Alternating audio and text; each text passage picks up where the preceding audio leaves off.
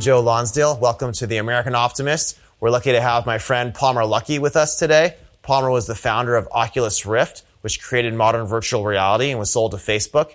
He also now runs one of the most important defense companies in the world, Anduril. Palmer, I want to talk a little bit about your background as an entrepreneur and would love to hear more about stuff you're building today. But when you originally built the Oculus Rift, you basically single-handedly reshaped how people thought about virtual reality. Like, where did that come from? Where did your passion for that come from? Why'd you do that? I was a PC gamer, and I had about the best PC gaming setup that you could get. I had an AMD iInfinity rig with 6 monitors, and I was looking at it and thinking, what's the real future of this? Where is this all going? And it was very clear that the answer was not 8 monitors or 12 monitors. Like, it was going to be something radically different. And I became very convinced that the final media platform, not just the next one, but the final one, I wasn't sure if it would be the next one or if it was ready, but I knew that in the end, virtual reality was going to be the dominant media platform. How old were you when you were having this thought? Like 14 or 15. So I built my first head-mounted display when I was 16. So I kind of got right onto it. My first stuff was really terrible. Like I can't act like I had immediate success. It took years and years of building things, taking apart older headsets from the 80s and 90s to learn what the engineers had been doing in those cases, and then applying a lot of modern technology to the way that things were being done. And what's weird about the Rift is it could have been built about 3 years, like literally every component that I used in the original Oculus Rift prototype, which I called PR6. It was the 6th major revision of my designs. Every single part in it existed 3 years prior, and most of them existed 4 years prior. So that's very unusual, because I was going to say, are you lucky you started just at the right time? But it sounds like just not enough people were actually working on this. VR was a dead technology. It was this ghost town technology. It wasn't just like not cool. It was anti-cool. Every VR company in history had failed spectacularly. And so it wasn't getting attention. There wasn't anyone at the big tech corps that were looking at it. And I think that startups were not paying it enough attention as well. So the thing that was really interesting about Oculus is that when I started the company, it wasn't because I thought it was going to be a really great business. It was because I thought that it would be something that would be really important in the long run and a lot of fun to work on. And it ended up working out, which was really spectacular. That's awesome. So do you think if there'd been more optimism and people were still trying things, someone else might have done this 2 years ahead of time, basically? Oh, absolutely. I mean, the really big innovation of the Rift was a pretty simple concept. Most head-mounted displays in the past had used complex, heavy, expensive optical stacks, so that you had a micro display of some kind, a heavy stack of glass, and then you have an undistorted image on one side, and out comes a beautiful image on the other end. But again, it weighs a lot. And think like 6 or 7 pounds for these big, giant helmets to have any decent image quality or field of view.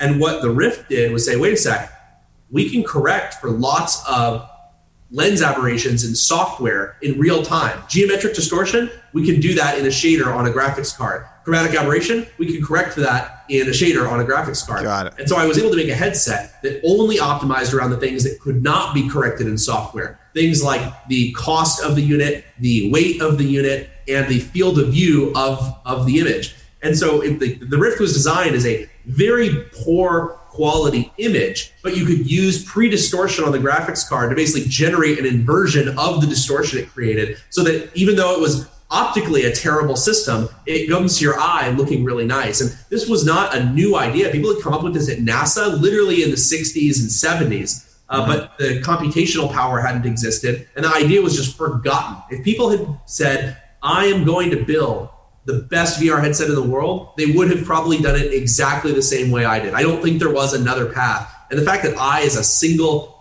teenager working in a 19-foot camper trailer, was able to come to this conclusion that now almost all the major VR companies have been ripping off, it shows that anyone could have done it if they had been more committed to the idea of making VR take off. Are there a lot of things like that where we figured something out 40, 50, 60 years ago, but it wasn't possible then, and maybe we forgot to come back to it? Do you think that's a theme that we should be looking at more often? I have a whole list on my computer of things that are this, basically forgotten technology, things that didn't work in the past and that are ripe for a comeback. And there's a lot of things like that. Like another example of this is ramjet engines.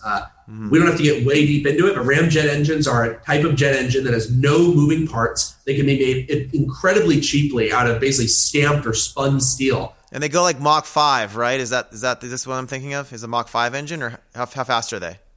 Oh, that's the best part. The faster you go, the better they are, unlike most types of jet engines, because the faster you go, the more pressure they can develop and the higher your compression ratio of the engine is. So they actually start working. There are subsonic ramjets going back to World War II, but you really want to be going Mach 3, 4, 5, 6 for them to really come into their own and beat other engines. And until now, there's never been really aircraft that could survive that regime of flight. And so ramjets were just inefficient, impossible to start. The support equipment required to get them into the air and going fast enough was too heavy. But very recently, I think ramjets have come back into this world where we do have composites that can handle vehicles going that fast. We have secondary propulsion systems, like basically electric propulsion, that allow you to do things like,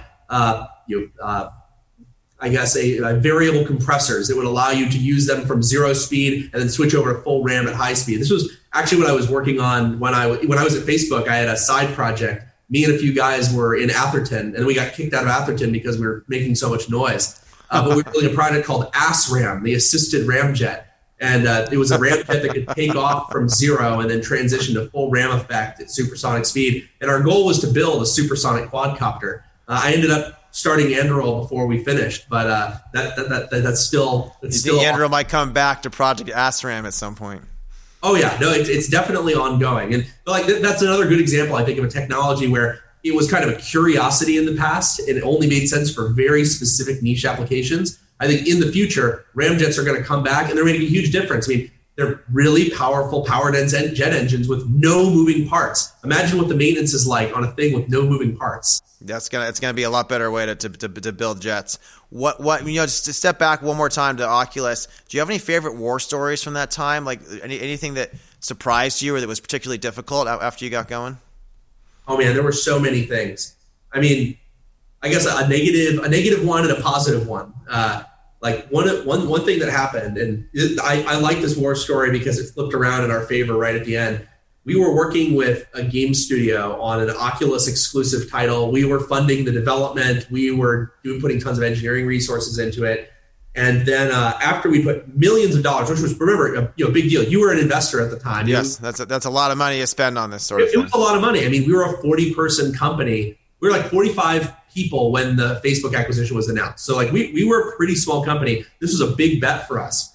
And we went to GDC in 2014. And on the first day of GDC, that same game developer that we had funded this whole title and done tons of work with them, they unexpectedly, literally like we had no warning at all, they show up on Sony's stage during the Sony keynote and announce that this game is coming out on PlayStation VR, which had just been announced about 5 minutes prior by Sony. Wow. And not only was it coming out on PS4, they were going to be giving demos of the game in the latest version of Unreal Engine, which we did not even know they were porting to because everything up to that point had been on Unity. And it was like, I was like, oh my God, we have gotten so screwed. And what was interesting is I think they thought they were screwing a little startup and that they could kind of do whatever they wanted. They were going to get away with it. And then the next day, we announced the Facebook acquisition. And it was a real roller coaster dynamic where you go through this power dynamic of like, well, there's nothing you can do, nothing you guys can do. And then all of a sudden we get acquired by Facebook. It becomes clear that this was not maybe the best move on their part. And then it becomes, I'm sure we'll figure something out. I always like that story because it shows how you can get screwed when you're a small company by bigger companies that you're working with. And one of the questions I always ask entrepreneurs when they're asking me about their companies is your company better as its own independent thing or as part of a bigger effort? And I always like to bring up that story as an example when they ask what I mean, because it's like, look, there are some things that if you're small, people are just going to treat you poorly if they think they can get away with it. And there is a nice thing about being big, whether you're part of someone else's big thing or being big yourself. I mean, I've seen this so many times. The things that I'm able to do when there is a bigger company behind it is a lot. There's so many things you could never do when you're small. It's interesting though, because it's rather than join a big company next, you decide to start your own company. But I guess you've gotten big very quickly. I guess you might be able to say. So you think you have those advantages again right now? Oh yeah, and I mean going into this as going into this as my second company, it's very different. I said before that Oculus, I started it not because I thought it'd be a successful business, but because I thought it'd be important for the long run and a lot of fun to work on. I had no idea it was going to be such a case of right place, right time.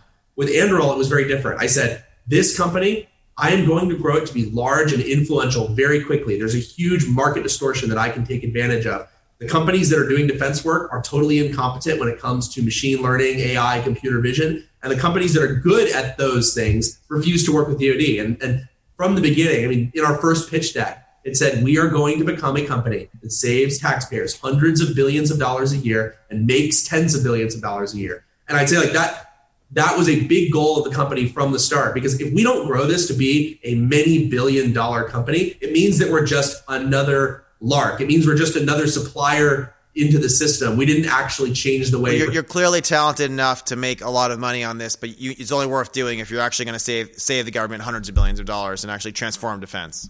Exactly. And not even just the government. Like, I look at it all the way up to the taxpayer level. Like, I want to save the government money, but at the end of the day, that's the people's money. And so if we can allow the DoD in a perfect world to spend less and do more, I think that's a really good thing. But we have to get big. And I've had some people, tell me like, it's, it sounds like you're really focused too much on the money. And what I have to tell them is, no, I already made a buttload of money on Oculus. That's not what I'm doing this for. I'm doing this because I want to make a difference. But you can't make a difference in the defense space as, let's say, a $10 million lifestyle company. You might build some fun gizmos and gadgets, you might get some things out there, but you're not going to be able to destroy the defense industrial complex and shift everybody from cost plus contracting models to product models where you actually are accountable for your success unless you get to a large enough scale. Makes sense. I see it the same way. Let's talk a little bit before I go deep into one of the really short war story on the Oculus side. Sure. Less of a war story and more of a peace story. There was a time where there were a lot of companies that kind of assumed that everyone was going to be hostile towards each other and kind of doing their own thing. Very quickly, the nascent VR players, whether they were big like Sony or small like Oculus, we kind of decided it was going to be in our best interest to collaborate. And we actually did. We shared a ton of research. We shared our research on ergonomics. We were showing each other pre-release hardware before it came out. We were telling people, hey, make sure that you do this with your motion tracking system. Otherwise, you're going to make people sick. And it was one of those beautiful moments where for a short period in time, everyone knew that it would be better to help your competition because it was going to allow VR to succeed as just a general concept. We didn't all need to succeed individually. We needed to all succeed together. It was not a zero-sum game. How did that emerge? Was that a natural thing where a few of you on each side kind of got it and made that choice? It was the personalities of the people involved, or was it actually the market forces? What actually brought that together? It was a combination. I think it was market driven. We weren't just doing this as idealists who thought it was for the greater good. But we knew that if everyone saw VR as something that made you sick or that was low quality or that was janky, that it would not be good for any of our products. And so, personality wise, me at Oculus, I at Oculus was a really big, I pushed this really hard that we should be kind of helping other players in the industry. At Sony, I think it was Shuei Yoshida-san at PlayStation, and he was really big on doing the same thing. We would go to trade shows and we'd both have our closed doors demos running for investors and game developers, and we would always make sure to bring them over and show them exactly what we're doing and explain exactly why and talk through ideas where we could kind of share technology. Same thing I think with Valve. A lot of the guys that were at Valve, some of who end up later coming to Oculus, which is its own crazy dramatic story. But at the time, it was really clear that we were all doing it for sane business reasons. We weren't communists there, just oh man, no need to run a business. We all just need to share the love. We all figured we would make. So even while running a business, it made sense to collaborate. That's a very positive thing to hear because you don't usually think of those people sharing notes that way. You're probably not doing that with Lockheed right now. Some people assume that we must be these bitter competitors, and it's no, we're meeting up and showing each other everything and having dinner. But you're probably not doing that much with Lockheed and Northrop Grumman right now, I'd imagine.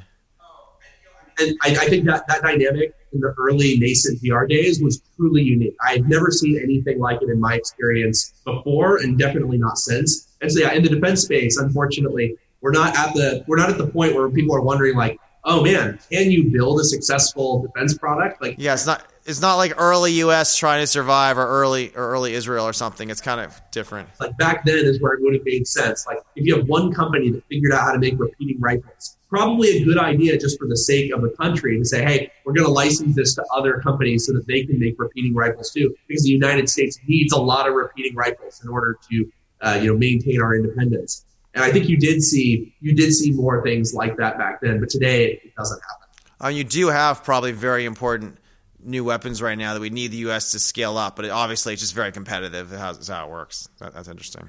Yeah, that is.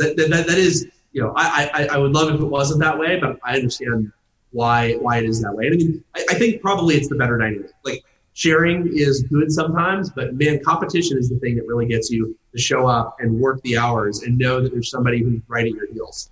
Yep. So before we go too much deeper into Anduril, which I want to ask you more about, I want to talk a little bit more about the kind of science fiction stuff that's possible today, because you obviously think about a lot of areas. You've chosen to work in specific ones, but there's a lot of these new things that are possible.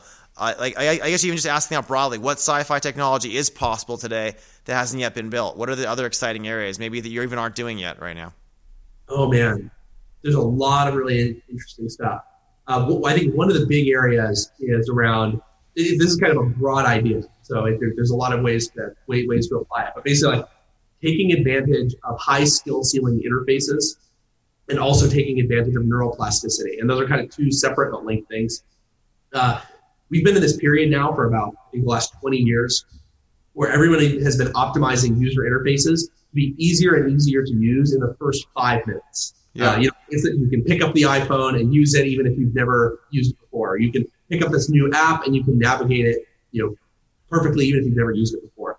I don't think that trend is actually going to continue forever. I don't think things are just going to get simpler and simpler. I think that's your excuse for when you're a grandpa that you're going to say it hasn't continued. No, I'm just kidding. Sorry. It's because old people can't use these things, but it does work for everyone else. Yeah. I think for the grandpas there will be stuff around that is easy to use. But I think that we're actually going to see a return to what you saw more in the early days of computing, which is a philosophy that I think has been lost, which is the idea of making superhuman interfaces that do require some initial. Yeah, what's the optimal interface that you actually have to learn a little bit, but once you learn it, it's much faster and much better, basically. That's right. That makes and sense. You and I actually use this probably without thinking of it every day. Like a keyboard and a mouse, that's a superhuman interface. It takes a lot of effort to learn to type at high speed, especially without looking. I mean, that's a very complex skill that you own over the course of many hours, even many years. Yep. And people were willing to learn it because it was so much better than the alternative. And I've seen this dumbing down of technology where everyone's going for these things where you use it in the first 5 minutes, but your speed and efficiency actually doesn't go up in the 1,000th hour of using the device because the device doesn't have a high speed. This is a fascinating trend with like modern dumbing down. I was reading, Palmer, that up until like the 1960s at school, we used to do a lot of rote memorization, and it turned out for hundreds of years our brains were trained differently by our education. If you look at how like the Lincoln-Douglas debates sounded, they were much more sophisticated. They can memorize paragraphs. They're these hard things we had to do that were harder, but then they gave you more skills to do things. And it seems like nowadays we've gotten rid of the stuff that's hard in order to get there faster, but then you kind of lose some of the depth, basically. Is that an analogy for this kind of interface?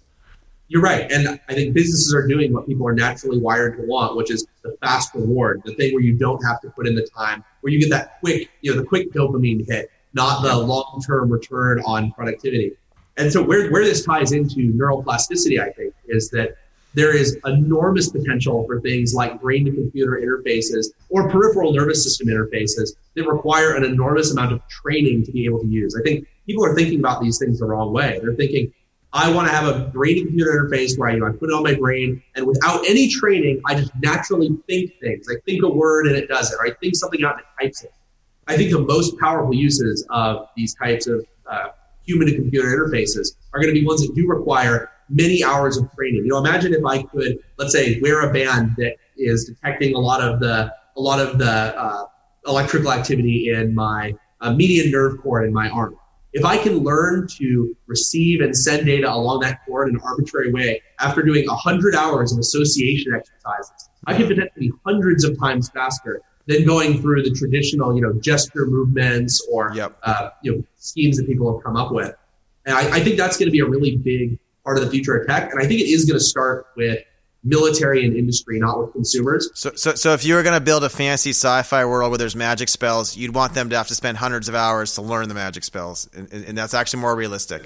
That's a great analogy. And the people who are going to learn those spells first, whether it's through a nervous system interface, or maybe it's even just better interfaces for phones and haptic devices that are optimal. Actually, have you ever seen something called the Twiddler?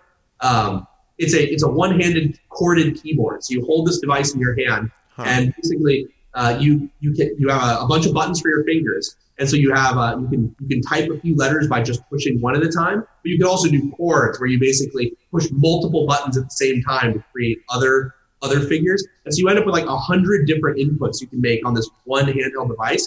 It takes months to learn how to use a Twiddler. I learned how to use one a while back, and it really sucks. It's much harder than even a keyboard. But then all of a sudden you have this one-handed device where you're doing 60 to 80 words per minute, and you're not even thinking about it. That's what I think the future is going to do. Do you still use this sometimes? You bring one in the field with you or something, or no? Completely lost the skill, unfortunately. It's one of those ones where you have to. Actually, that's not true. I can use one, but I'm nowhere close to the height of where I was when I was a teenager. When I was a teenager, I was able to take the time to do these types of weird things. I've fallen out of practice because I mostly just use normal computers. It's a real shame. But I think there are people who would hugely benefit from it. I think you're going to see industry and military adapting these superhuman interfaces way before the general public, because they're going to be the ones that have a huge incentive. Are you building any of these right now? Or if you are, you could tell us you're doing it secretly, or are you designing one? Well, if I told you we were doing it secretly, it wouldn't be a secret. But this fair. Is the type of stuff that we're working on. That's fair. We haven't talked about it much yet, but what we build with Lattice, it's an AI sensor fusion platform that can take data from thousands of sensors and merge it into a real-time 3D model of everything, and then tag everything in the model, sort it, filter it, run predictive analytics on it, and then push that data out to all the people and all the robots.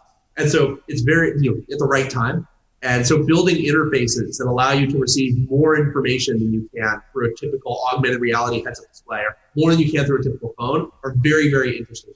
And there's way better ways out there. So before I ask you about that, two more other questions. What's your favorite sci-fi novel or favorite sci-fi author? Do you have one? Oh man, one book that I really liked that I read a few years ago is The Unincorporated Man. You read this? I've not read that one. The Unincorporated Man. It's really fascinating. I don't want to spoil it too much, but the short dust cover pitch is I think it's Justin Cord is the unincorporated man, an industrialist from the late 1990s who, after going into cryosleep, wakes up hundreds of years in the future, only to find that in the future, everyone has basically sold everyone is incorporated at birth as their own corporation. And then the government takes a slice of ownership of you for every service they provide to you growing up. So whether it's food stamps, education, whatever. And so all adults, inevitably, by the time they reach age of majority, are not actually owned by themselves, but are owned by the government and other people.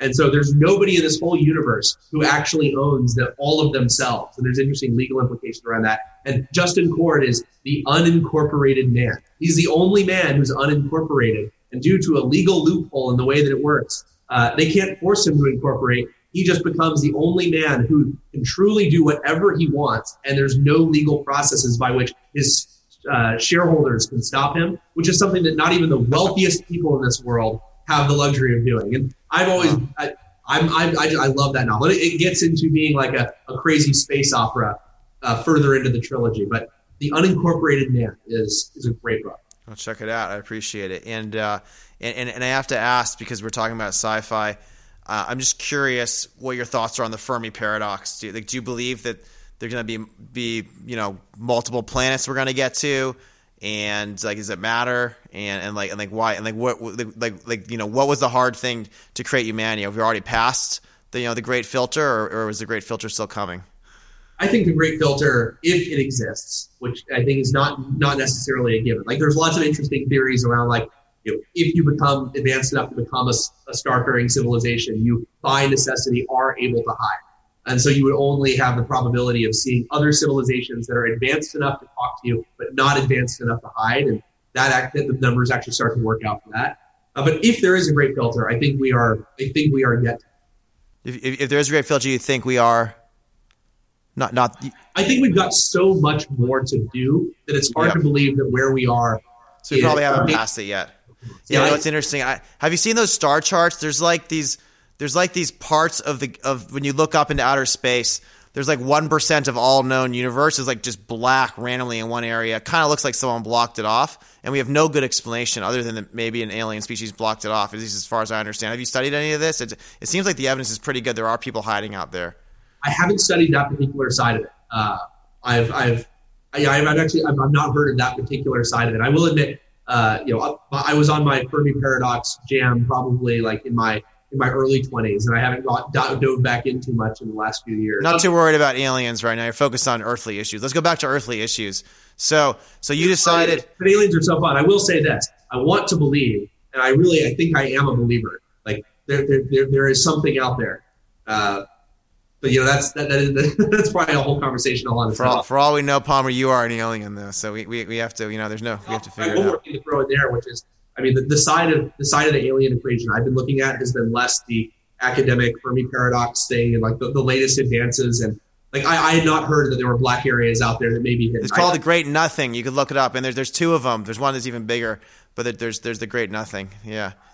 I think in the Erdonus constellation, there's another big black area. Anyway, yeah, I'm fascinated by these things, but like you, let's focus back on Earth. So you have all these abilities to know what's going on in the future. You built you have all the money you ever could need. You built some amazing hardware and software, and you know how to innovate. You decided to focus on defense, and you said you want to save the government and the taxpayers hundreds of billions of dollars. Why else is the Anduril important? Like, what does it mean to you? Because for the first time in history, the most innovative technology companies in America are largely not working with the United States military. That's truly unprecedented. There's never been a point in U.S. history where that was the case. The most innovative technology has always been accessible to our military, and the most valuable companies have always worked with our military. And I think that really gets to the core of why we're doing what we're doing. Russia and China don't have these issues. Their best technology companies are working on defense challenges. Their best people are working on defense challenges. And so if we end up crippling ourselves by putting our best people to work on search engine optimization and ad delivery, how can we possibly expect to compete? And that's what we're trying to build here is a defense products company, not a defense contractor, but a defense products company. Is that a sign of a decaying society that the best people won't even defend their own society, or like what is it a sign of? Oh man, I like to think that it's actually just it's like a specific trend of the modern time and strategic foes that are going after. Like this didn't happen by accident. I think China does a great job of keeping the entire world, corporate world, on a hair trigger, where they know that if they do anything that is going to upset China, they won't get access to Chinese markets and they won't get access to Chinese capital. And we see this especially in the media with the film studios. You know, the idea of making an anti-China film in the modern day is unthinkable to most of these studios. And so I think that it's not just a sign of moral decay. In fact, I'd say probably 8 out of 10 people working in the tech industry, if you ask them, do you want the United States to have the strongest military in the world? 8 out of 10 would give you a strong yes. The last, you have one of them that says they're not sure, and one of them that would be against it. So most people in the tech industry, I think, do agree. The problem is the corporate dynamics make it more profitable to keep China happy and to not piss off the media, which is kind of disproportionately anti-defense. Fascinating. So in a sense, you're like 2020's version of a hippie who's overcoming the corporate interest to push what the common people want. I like it. I hadn't thought about it that way, but it is actually really, really similar. And like in the same way that I think you had like people complained that we had a disproportionately pro corporate and pro military media, and I think that really has flipped. I don't think anyone would argue that, let's say, the American tech press or even just the press in general is too pro-military. I think that idea went away long time. 100%. So I want to learn more about Anduril. So Anduril, Palmer, like to me, you've hired like all this amazing talent. You have all these amazing projects you're doing. You're growing revenue faster than any defense company has in history, as far as I know. A lot of people don't have this perspective. A lot of people, they hear these big defense companies who are very threatened by you, downplaying you, talking about how there's one or two products. It's not a real defense company. So there's a lot of people who are who want to tell a more negative story. I think it's because they're jealous and threatened. But give us a sense of your success so far. Give us a sense of what you're doing so people can hear it directly from you.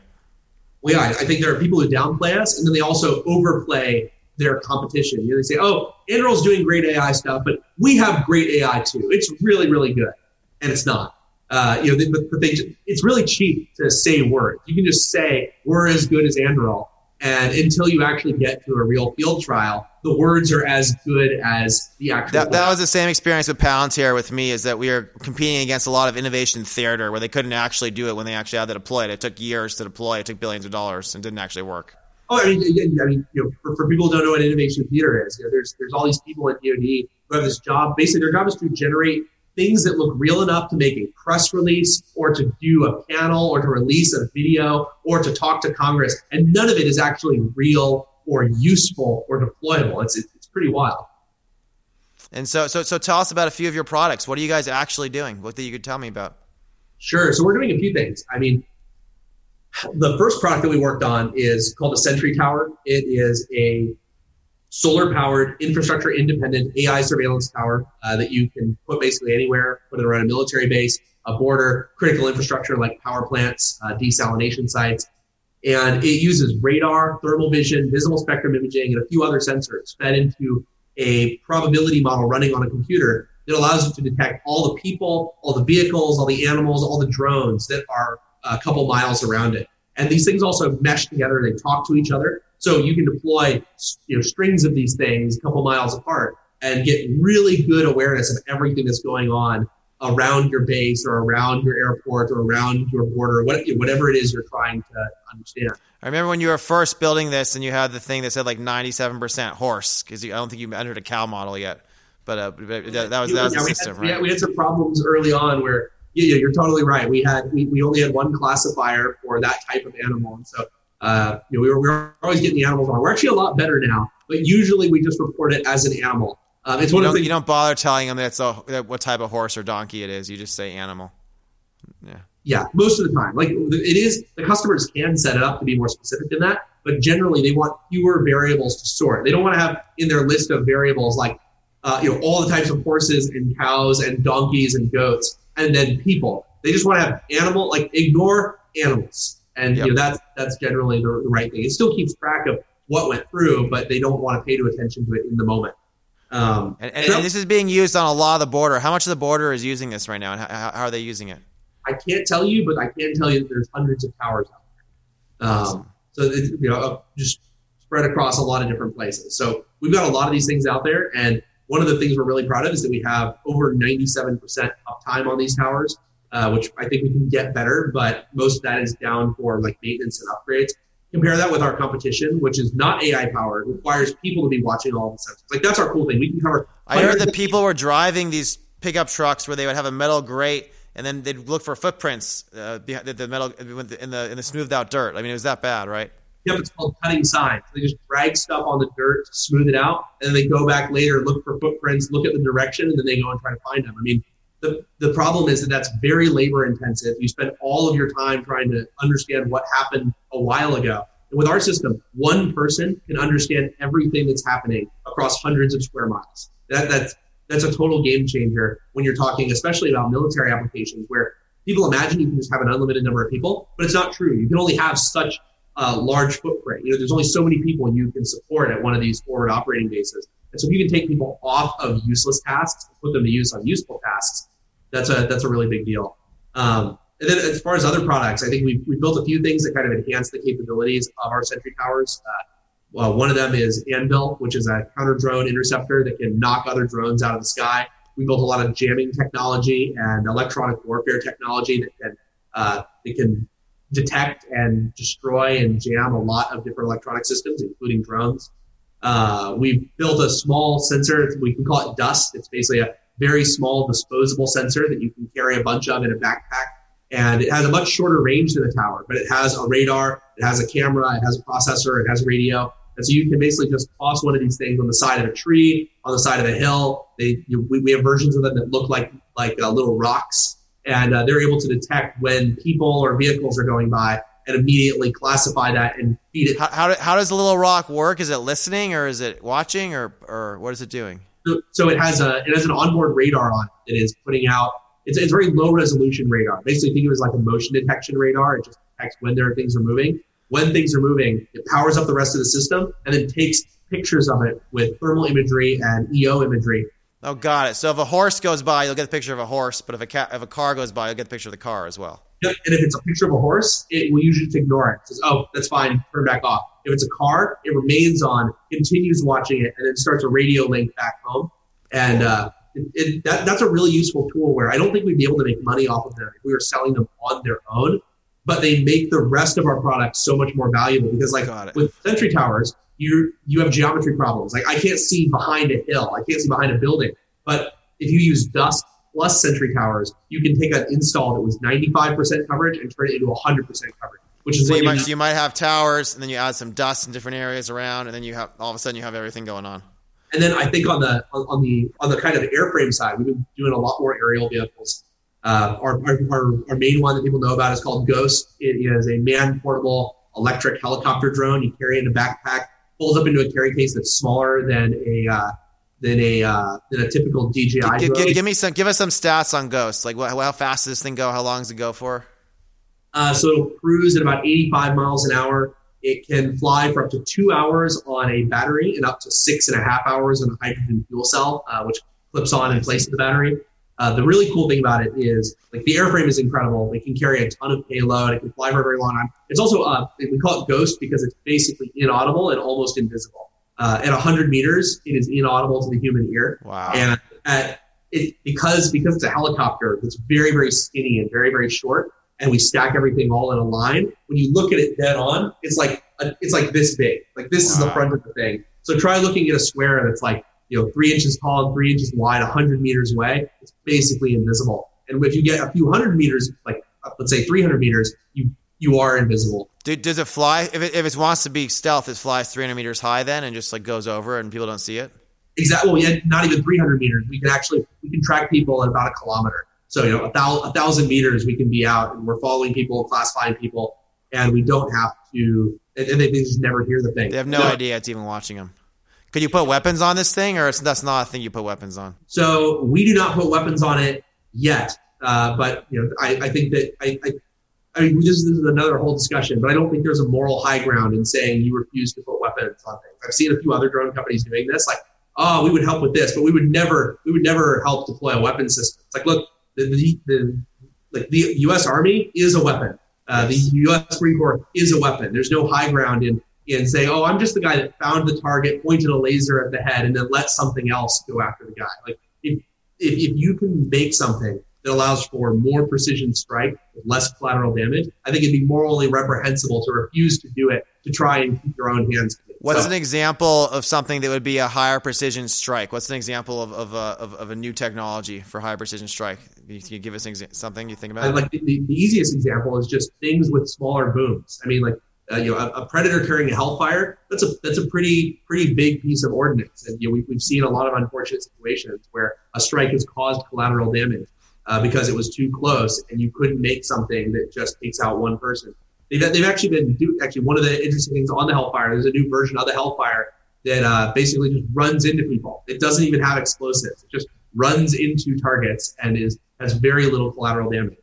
I think an example in the future would be like, what if you could make that into what if you could say, I'm going to have like right now a very low collateral damage strike would be like let's say a U.S. Marine sniper pair, and that guy can take out an individual person without anyone around them getting hurt. If you could take that capability and push that forward so that it could be done from a remotely operated platform that doesn't require putting a sniper team up on a hill where the obvious thing would be is if you had something very high above that could drop something or something like that. Exactly. I mean, there's a million ways to imagine approaching the problem, but I think that's what the future of warfare is going to look like. I think does it scare you to imagine the bad guys we're competing against getting tools like these and being able to drop things very precisely on us? Let's just say they had this and it was hard to trace, and they decided, Palmer, that you were a high value target and they want to take you out. It seems pretty scary to me. How do we prevent that from happening? I mean, the thing is, they're already doing this. So Well, they're not taking any of us out yet so far. Like they're not taking high value targets out in the U.S. Hopefully. Well, I mean, like there are armed drone attacks that are going on. They're doing real damage. I think that not all of this is necessarily broadcast to the public in a really big way. Like if you get attacked by drones and it's successful, you don't even want the guy who launched the drone to know that it was successful. You don't want to basically announce, hey, this is the tactic that works. They got us. We had no way to stop them. Well, you want to make it look like a heart attack, but that's hard to do from a drone. I mean, unless I guess you shoot a tiny thing and it gives them a heart attack, huh? I don't know. Who knows? I mean, that type of stuff is going to happen. But even if you can't give someone a heart attack with a little pin, you can definitely shoot them or, blow up a little tiny high explosive charge. And we do have adversaries that are doing that right now. I think they're going to do it more and more. And the key is you have to build the defensive system. Like that's why we're building Anvil. That's why we're building our counter UAS systems in general. But they're doing that right now in theaters of war like Syria and Iraq, or are they doing it other places too? Or you can't say? So I can't say any specifics, but we have done combat validation where we've sent these things downrange. Yeah. And I mean, that's one of the biggest threats that our troops are facing right now. Like it is unmanned systems that are being weaponized, and some of them are being done in a kind of haphazard way, like IEDs were, during the war on terror. But you are also having very sophisticated state actors. The Chinese in particular have a variety of companies that are building weaponized drones with really lethal systems on them. And those are being sold to other countries right now. So fast forward, this show is called The American Optimist. Fast forward 30 years, we have a lot of more advanced unmanned weapon systems being created. We have AI getting a lot better. What's optimistic about this? My optimism is like people focus on the weapon side. They don't focus enough on the information side. Like, yeah, information allows you to conduct these strikes, but right now there are so many unknowns in any military operation. You don't really know what the enemy is doing. You often don't even really know what all of your assets are doing. Imagine a world where every military engagement, or at least the vast majority of them, where you know exactly what is going on, you know exactly what's going to happen, and you know exactly what capabilities you have and what capabilities the enemy has. I think in a world where both sides have similar capabilities, you're actually going to see a lot less war because you can actually figure out what the outcome of many conflicts will be long before it happens. It's kind of like two really good Go players look at a position and they both realize who's going to win, and they could just be done. They don't have to go through the whole battle. Exactly. And that's especially true, I think, when one side is very clearly going to win. Like right now, a lot of our adversaries we go up against, I don't think they go into battle believing in their hearts that they are about to lose. I think they get misled by their own politicians and by their own. That was the story for Japan for World War II, right? They were completely misled by the senior exactly. people there. They said, we're going to win. The Americans, we're going to have them on the run. They're barely hanging on. And they're able to convince these people into doing things that obviously don't make any sense. But if you know you're going to lose, I think that all of a sudden that changes the dynamic. So if we can keep America as dominant as it was, we have a sort of Pax Americana, and we have a much more optimistic, much more peaceful 30 years. Whereas if America does not innovate and Anduril doesn't exist, then you're going to have people challenging us because they believe they can challenge us. That's the idea? Yeah, I think that's basically the idea. And we benefit from the status quo quite a bit. I mean, that's what U.S. military force is largely used to do. Like, people make jokes about the U.S. being the world police. But, like, what is our Navy out there doing? They're ensuring that there's free trade and open shipping lanes and that boats aren't getting, robbed and sunk and destroyed. So positive things. Well, I guess along those lines, Palmer, I want to ask you before we end, like, why is America worth defending? Why is this country worthy? There's some mistakes it's made. There's a lot of people who believe that America was founded in sin and it has all sorts of mistakes and is not a good place. You obviously believe America's worth defending. Why is that? I think that America as a whole has made a lot of mistakes. But if you look around the world and you look at what the other options are, we are far and away the best choice. I think that there's a reason that even if you go to Europe and even if you go to much of Asia and you say, do you want the United States to continue to be the strongest military power? So many people say yes. It's because despite our mistakes, we have a pretty good record of at least trying to respect human rights. We have a lot of, we want democracy for more of the world. We want free speech for more of the world. We want more human rights for more of the world.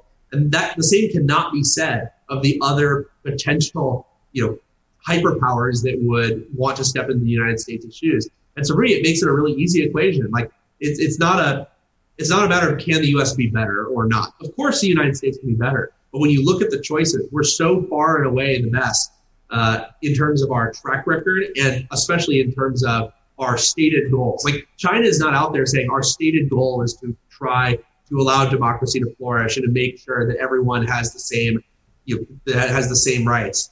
Russia is not doing the same thing either. And so I think the United States is something special. What's really special about the United States is that we have these ideals and we are the most powerful nation in the world. What a lucky stroke of coincidence that is. It's not been many times in the history of the world where the biggest player also happens to be pretty benevolent and not on we're not out there trying to take over countries and bring them into our empire. That is incredibly strange from a world history perspective. I mean, there's just not many examples where that's been the case. And so I hope we can keep that running. And you think most of your team agrees with you at Anduril? The people you've hired, this is the mission in the company that they really believe this country is worth defending too. Oh yeah, and part of our mission is it's to protect America and America's allies and Western values writ large. I mean, everyone here believes in democracy. We believe in free speech. We don't just sell to the United States, it's worth noting.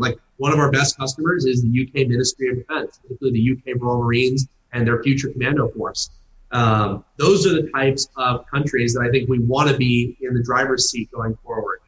And I think we're on a good path to that. No, it's amazing. Well, Anduril means obviously the sword that defends the West. Palmer, you're sort of America's Iron Man right now, so I wish you the best of luck in protecting us and keeping us strong. Thanks so much for joining. Stay optimistic, man. Thank you.